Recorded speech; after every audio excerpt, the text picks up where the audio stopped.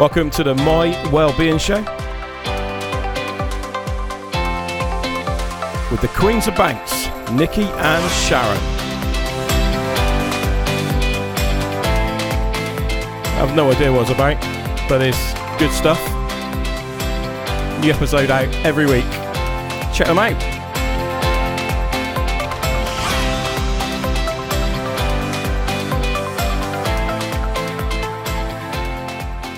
Today we're talking to Kristina Rihanoff. You may have seen Kristina on Strictly Come Dancing. Kristina is also the owner of Soo Yoga in Northampton. We met Kristina through a mutual friend, and I actually went on her anti-gravity yoga workshop, which was just so much fun and incredible. I think that it's just as well that you got sent on that one, to be honest, because I don't think that there's a bra in the world that would make that safe for me. But we had a really lovely chat with Kristina. We did, and we both know the importance of moving your body, and so we hope you enjoy today's interview. How wonderful. So we're live, and hello Kristina, how are you today? Hello ladies, I'm good, thank you for having me. Oh, it's an absolute pleasure. We've been having a look at all the things that you've been doing, all the things you're doing now. And I was just wondering, you started dancing at age 7. So you've been dancing for a few years, to say the least. So what's it like being on Strictly and Dancing with the Stars? And what was the impact of that on your life? Well, it's sort of impacted everything really, the professional life, the private life. Obviously, when I was a little girl dancing in Russia, I never thought I'm going to be on TV or do anything of that nature. Shows like Strictly or Dancing with the Stars didn't exist back then. So it was all about competitions, about doing your best, competing and sort of making your country proud.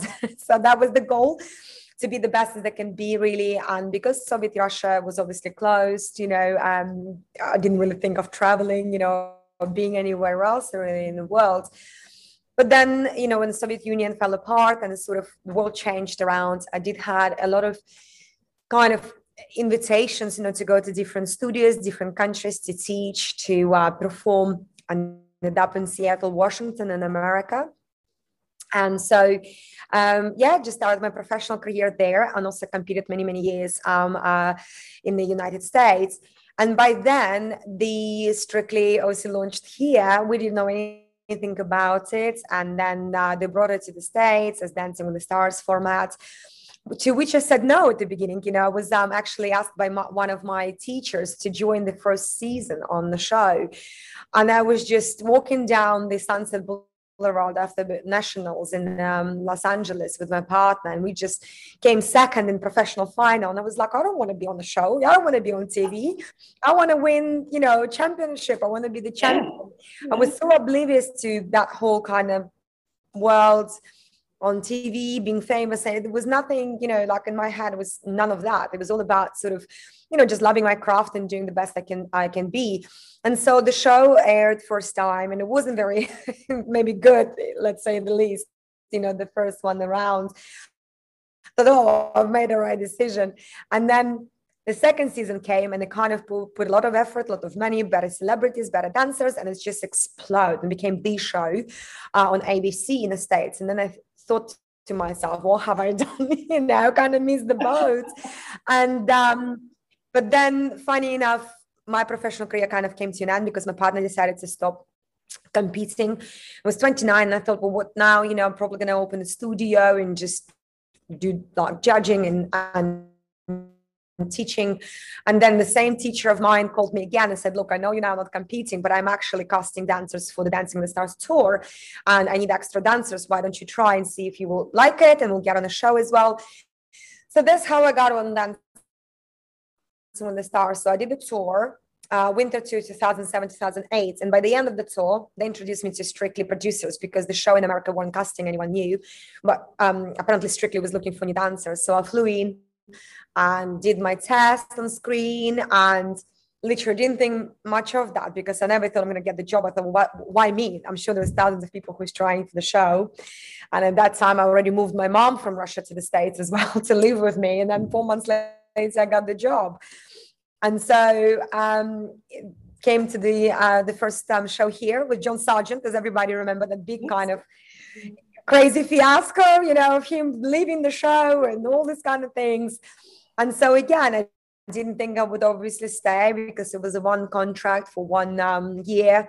But here I am later, 14 years later, ended up in the wonderful Northampton. So working on Strictly is one of those things you just cannot wish for a better job, really, because as a dancer who kind of came just from competitive world, you still have the thing, you know, that kind of fire to compete, to do your best on the floor.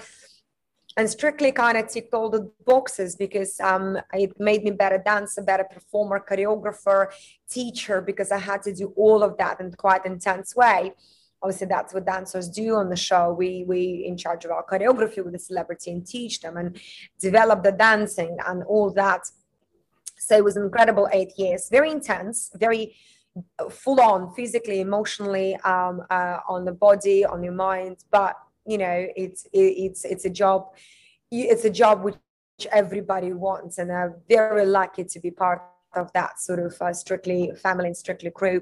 But after 8 years, you know, time kind of was ticking for me, I think, to think of something different. I was just getting tired of the intensity, of not having any private life, because you just kind of in that kind of crazy roller coaster of Strictly. It's all year round, and you just don't go anywhere. You don't do anything besides Strictly come dancing. And so I kind of felt I want to go to different direction, produce my own shows, do like a live tour. And so I kind of already had that in my mind, go with Robin Windsor, my dance partner, from Strictly on the road and do tours. But then, you know, the universe decided for me that actually it is the end of the Strictly journey, but in a very different way.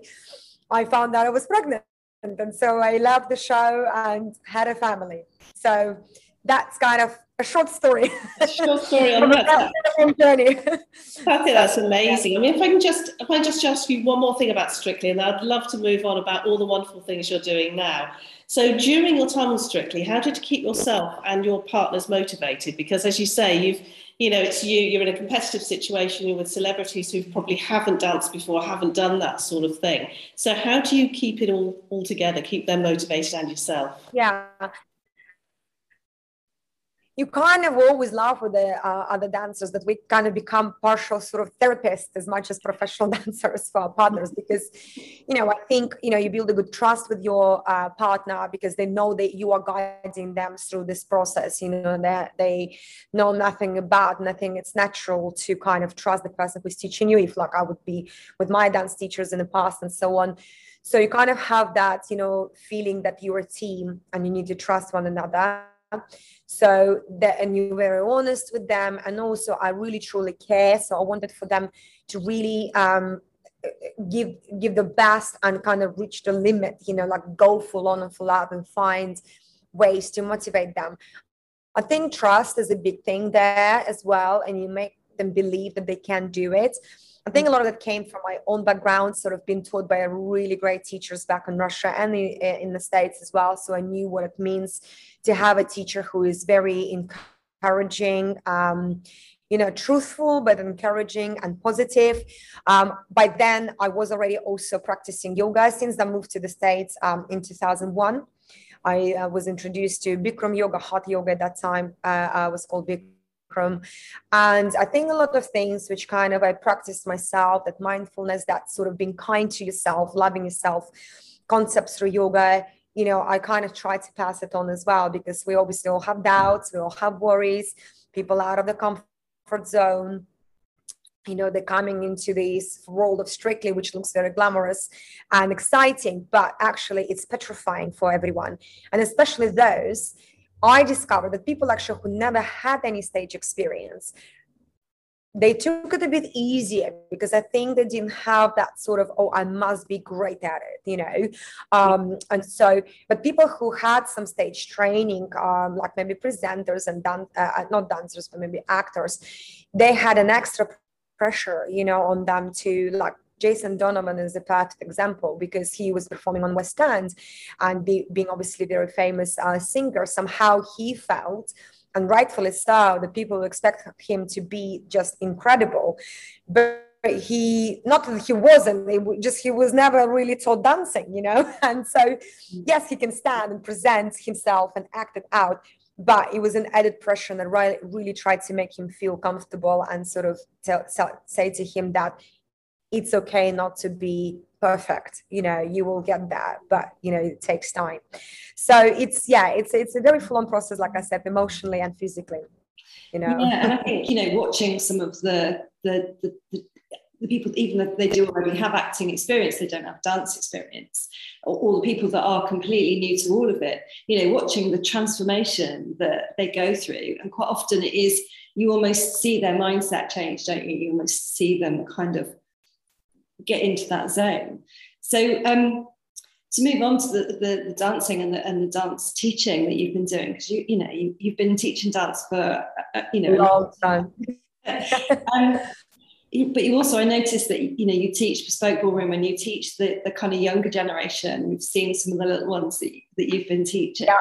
So how do you kind of inspire that younger generation and those little ones? How do you keep their energy going?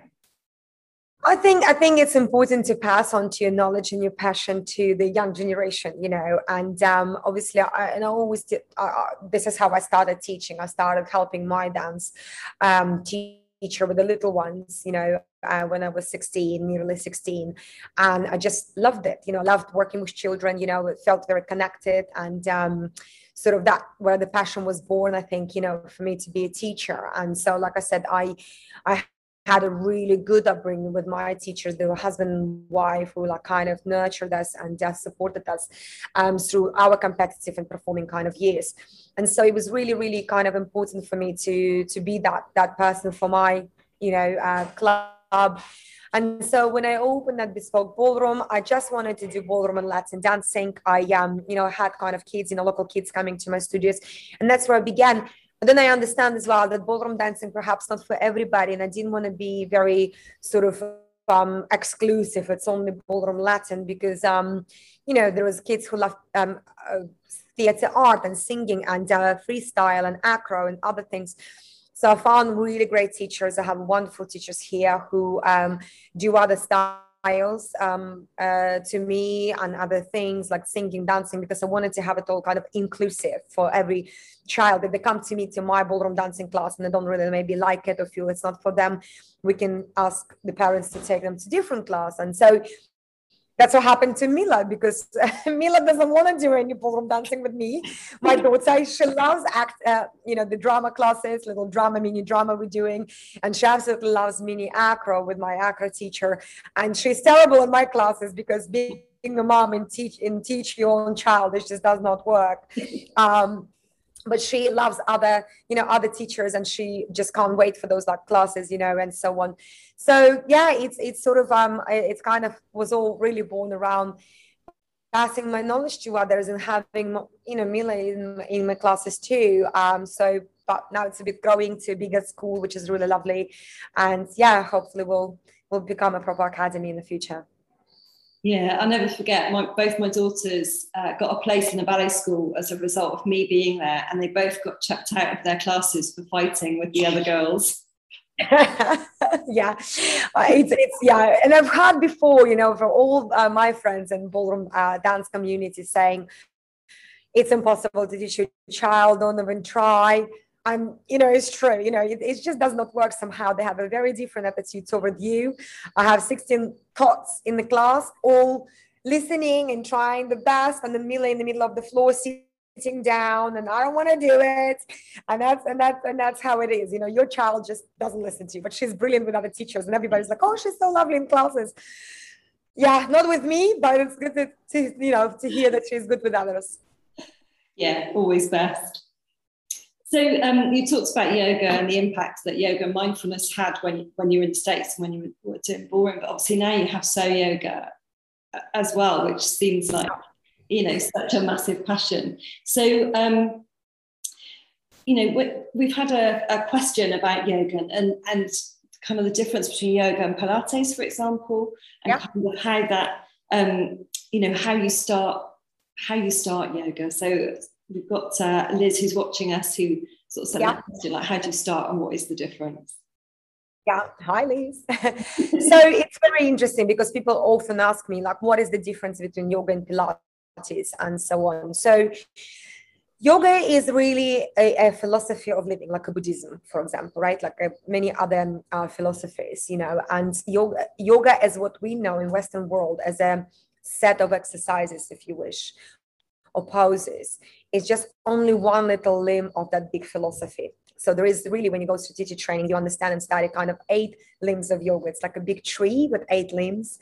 And it all starts with really a moral conduct to yourself, to moral conduct to outside world. So you learn through yoga, through that philosophy, love yourself, understand yourself. Because if you don't love yourself, how can you make others, you know, love you? And also, how can you find that love toward others as well? So it all starts within, with your understanding of you and that kind of moral conduct to yourself. And then it develops to the next level of, you know, consciousness and understanding the world, and see yourself and other people, and passing on that love, kindness, and care. Then it goes into things like breathing, because breathing and you know, correct breathing, you know, it really keeps us in life, is extremely important to our being. And with correct breath work, you can get into a very different state of mind right away. It helps obviously with stress, anxiety, any of this depression, you know, things like that, which is thankfully now recognized even by NHS. And, you know, in the NHS website, we said try mindfulness meditation for the stress relief yoga classes. And only 4 limbs of yoga, it's actually where we actually learn asanas as a postures of yoga.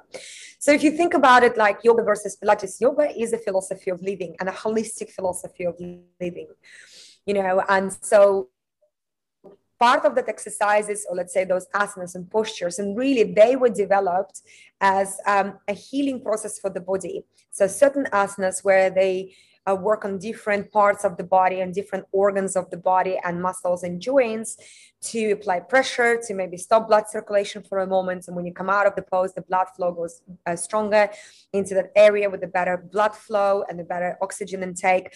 And so it kind of heals that joint and the muscle within. So that's kind of a very quick sort of thought about what kind of yoga really is. So it's just literally a form of healing the body, you know, through various postures and, you know, and poses. And then obviously it goes into mindfulness meditation and kind of deeper realization of cosmos and you within that cosmos. So yoga, I would say, it's besides it is being a physical activity, it's very much connected to your spirituality. That's the main difference between Pilates and yoga, because Pilates was developed by Joseph Pilates, rehabbing and doing particular part of exercises to rehab soldiers after the war. So it was very specific. It was called originally contrology, and just many years later it became Pilates as for his name. So contrology was a very specific control exercises to specific muscle groups. You can isolate, you can work on. It's incredible set of exercises for any really rehabilitation, whether you have a knee operation, hip operation, any of that. So very much about core, also about breath work with that movement. Because to be fair, any physical exercise you do should be connected to correct breath, whether it's Pilates or yoga or dancing. We as dancers, especially on our competitive level as athletes, we learn correct breath work as well. So obviously singers, you know, when they sing, breath is everything. When you're running, breath is everything. So it doesn't just belong to yoga or Pilates. So it's always going to be movement with correct breath, because that's when the body gets the best benefit of that. But I would say they're very similar and they have similarities, yoga and Pilates. They work on specific muscle groups and so on. But I would say yoga is also your mind and body workout, where Pilates more about your body workout, you know, about specific muscle groups. There is not really much it's nothing to do with spirituality or your beliefs and any sort of let's say cosmos and chakras and energy and so on.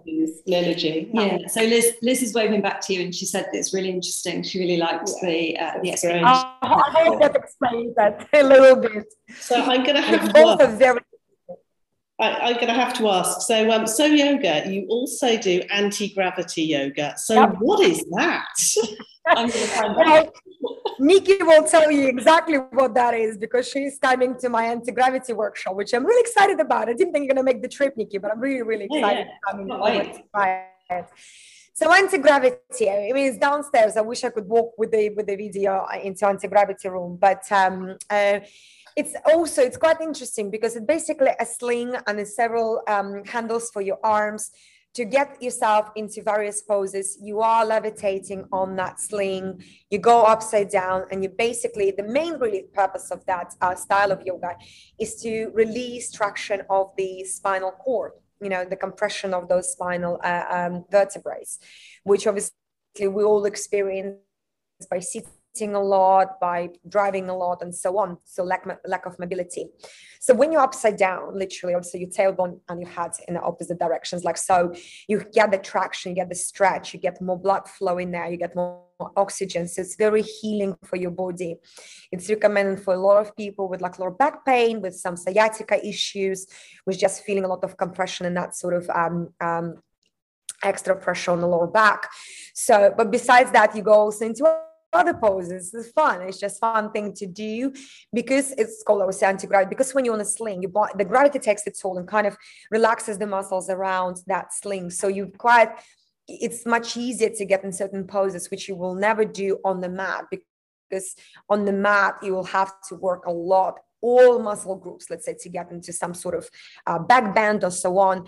Whereas in anti-gravity, it's really relaxing. You just literally breathe out, relax the body, let it sort of the gravity takes its toll, relax the muscles. So people find it very liberating, very encouraging that they can go further, they can do more.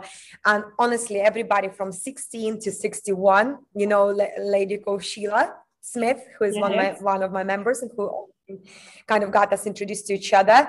She's a perfect example, a lady in her 60s who never thought that she can do it. She tried the first time, a private lesson, in fact, with another member, and some things were challenging, but some things she could do right away. And she said, I'm going to sign up for the course because I just want to do it for myself, And she did say it's very liberating. It's very sort of, it makes her feel that she is just can do it all, and it doesn't matter about the age, and it really doesn't. You can have limitations in your body when you're very young, when you're 20. So age is not really a consideration here. It really is about your ability. So it's very exciting. It's a little maybe scary at the beginning because people are like, oh my gosh, I can't be off the floor. But then once they try it, and even like a simple sort of like things like going upside down, when you're a kid, you're just excited about life and you do everything and anything. You go and you tumble and you go upside down and you're like, yay, it's fun. We're not scared. Somehow, when we get older, when going into our adulthood, we're all about, oh, I can't do it anymore. I mean, you still have the same body when you were a teenager, pretty much, 16, 17. But, all of a sudden you have all these blocks in your mind. I can't do it. And that's kind of, I think, what in that class is a lot of people feel that, oh, wow, I actually can do it. And that's really exciting, So it's a lot of fun. And you just kind of don't take yourself too seriously. Just come, do it, have a go, and, have a good time. Yeah, I'm sure you'll have to take a photo of me upside down. Yeah, we've got to share it in the group, if nothing else. Everyone wants to see this.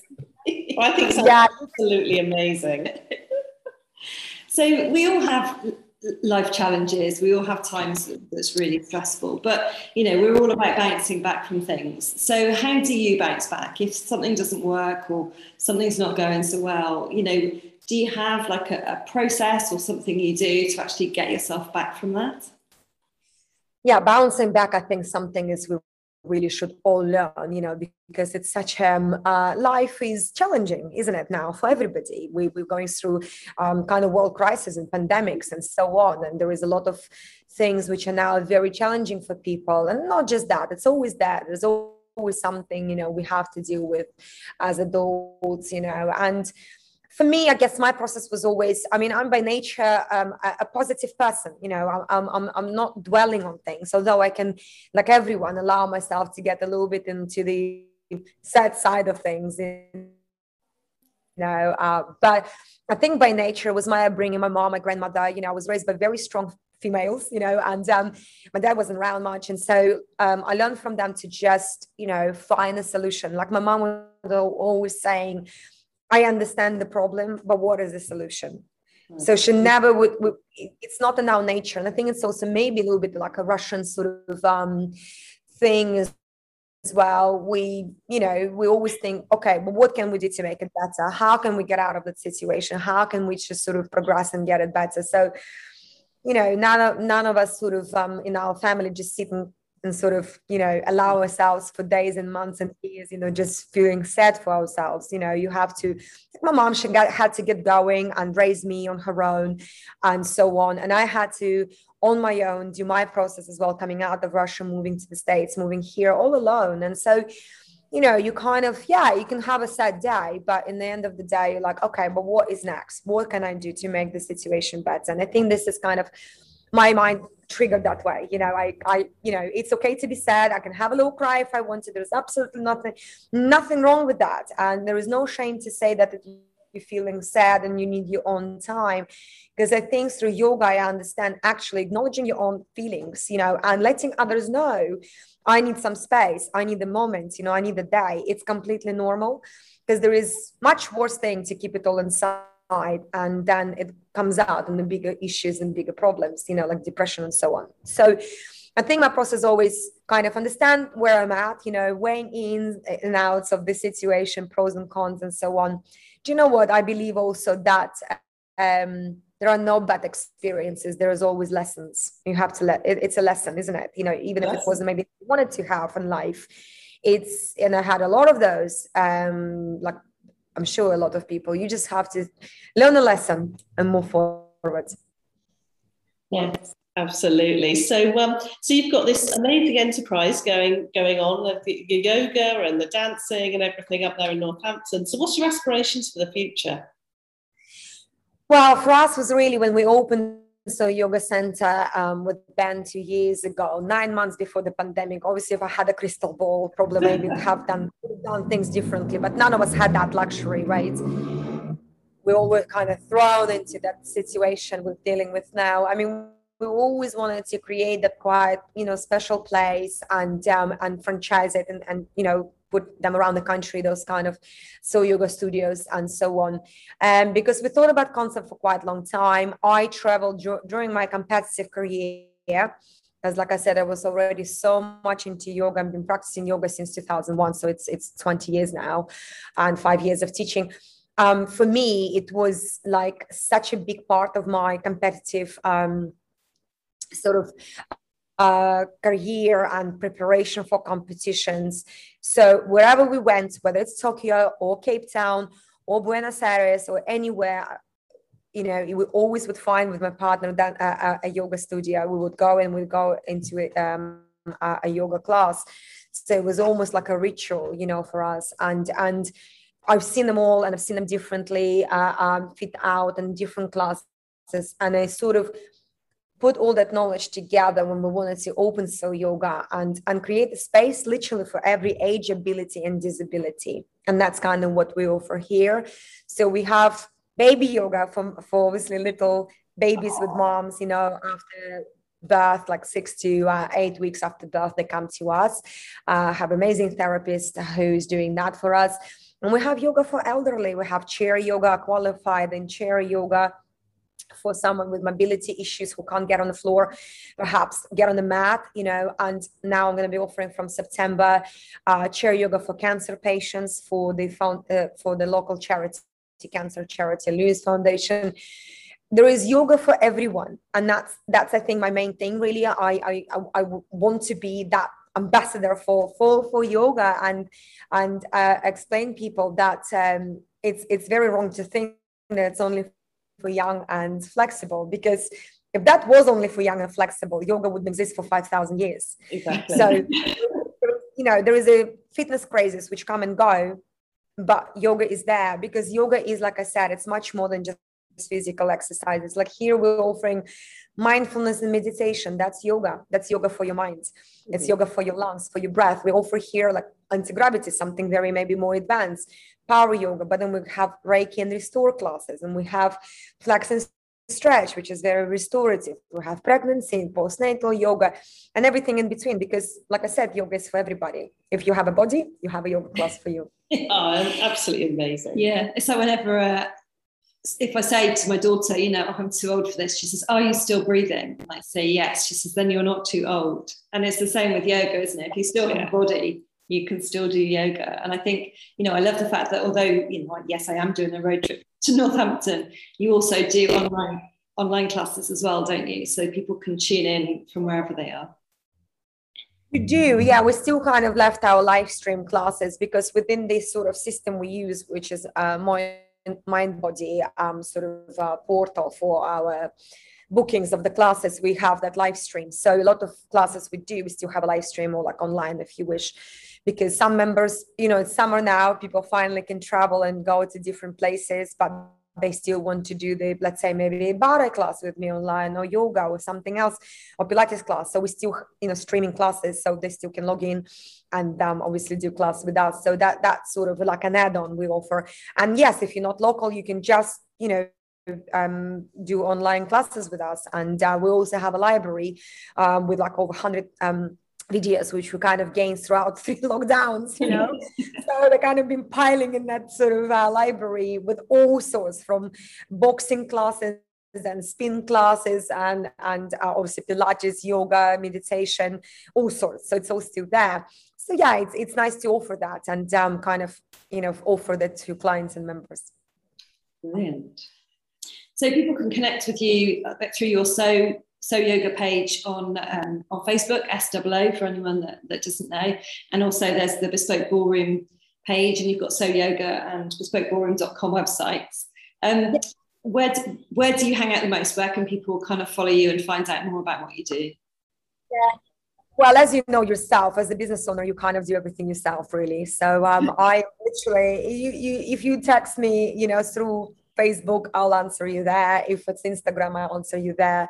You can email us through the website, sooyoga.com.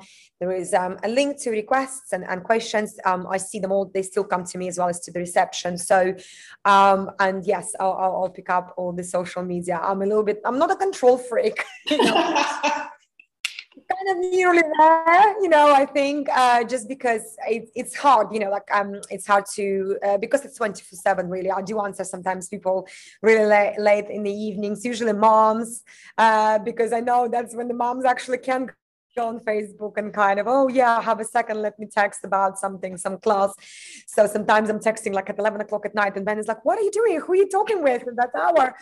And I'm talking to some mom who wants to book her daughter in my baby ballet class, because I know that's the time I would text somebody as well. Yeah. Facebook. And my daughter to some kind of class, because we're all sort of as moms like, okay, now I can think of something else when I'm in bed finally and kids are sleeping. So yeah, just find us Soo Yoga UK. It's a Facebook and Instagram account, and then obviously website. Then I'll definitely answer you. Brilliant. Oh, that's fantastic, Kristina. And I know, you know, we've got people watching live, and obviously loads of people we know are Strictly fans. They're going to watch the replay too. But Yep. you know, it was lovely kind of talking to you, and we're really excited to you know, work together a little bit more in the future. And I'm excited and a little bit scared about Saturday, but I'm sure it's going to be amazing.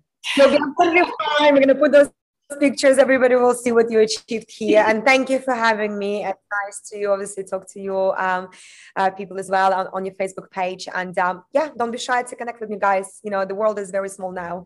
Kind of digital world brought us closer together, if you wish. So reach out if you need. Lovely. Brilliant. Thanks, Kristina. And yeah, thanks to our community for listening in. Yes. Take care, everybody. Have a good day. Bye.